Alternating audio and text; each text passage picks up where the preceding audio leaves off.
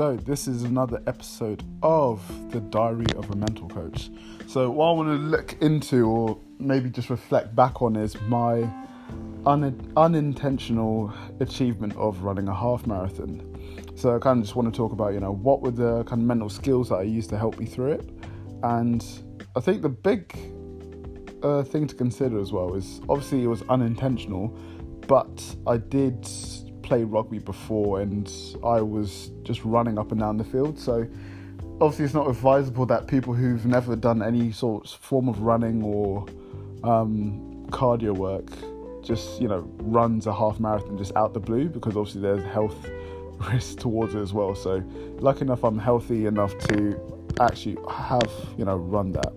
So in terms of like the mental skills that I used, obviously this is based off, what I know about psychology, and I'm always someone who wants to practice what they preach, because first of all, it seems a bit hypocritical, to be telling athletes to be using certain techniques and strategies when you don't use it yourself. So what I noticed when I was running, and then this goes into what I introduced, was, there was a lot of automatic thoughts that were just coming into my head that just weren't helpful at all anyway. Like, I think I was on the 15th kilometer and I already started thinking, I'm really hungry, or, shit, this is long, aren't I almost finished? And that kind of thought coming into my head obviously didn't help me, because then that made me focus on how hungry I was, and also how long it is, and then how far it's going to be until I end up reaching the 22 kilometer mark, which is what I resulted in aiming for after I hit 17 kilometers. And I think a really important one, a really impactful thought that came into my head was, I really don't want to run up that hill.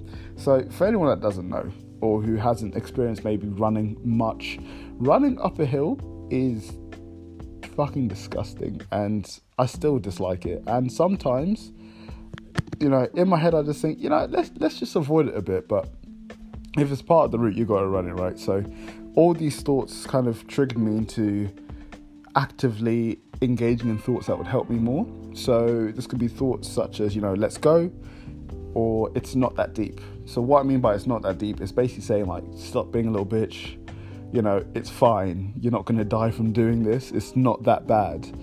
And also telling myself, you'll be fine, it's just a hill, helping me engage in thoughts that are helpful for me at the time, and helps me still persevere and still put effort in.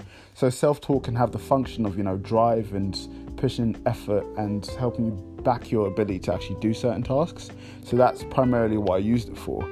And also another thing I did as well is, when I was noticing the thoughts of, this is going to be it's going to take ages, I just reminded myself, you can reward yourself when it's done, but now we run. So, having that end goal in mind so in my case, my reward was 2 Buenos and apple pies, which I just love as well. And obviously the self-talk is saying, now we run those. So bringing my attention back into the present moment really helped me. And I think finally, what good mental strategy helped me out as well is the ability to actually set goals. So this is not like just a big outcome goal and be like, I'm going to run 22,000 meters or so on. It was more of the case of, focus on where I am right now. And then let's say I want to run to that lamppost. So basically taking my runs in shorter periods. So let's say 1 meter at a time, or focusing on get past that drive, or get to where that car is, or get to where that lamppost is, helped really put it into individual manageable chunks that I could focus on in that moment. That stopped me from once again thinking, this is going to take forever to finish the whole thing, or I have 10 kilometers left after running 12, am I going to be able to do it? Just by focusing on the little things helps me, and making those little manageable goals really helps with staying on the course, staying motivated, still putting in the effort. And this is a tactic that you can see other athletes use. And there was a clip that's on my Instagram of Navy SEAL, or former Navy SEAL, on the Joe Rogan Experience podcast, who mentioned what helped people through the hell week that they go through during the SEAL training is, view it as, it's 5 days a hell week, but view it 1 day at a time, or, one sunset to sunrise. So, really making it into manageable chunks.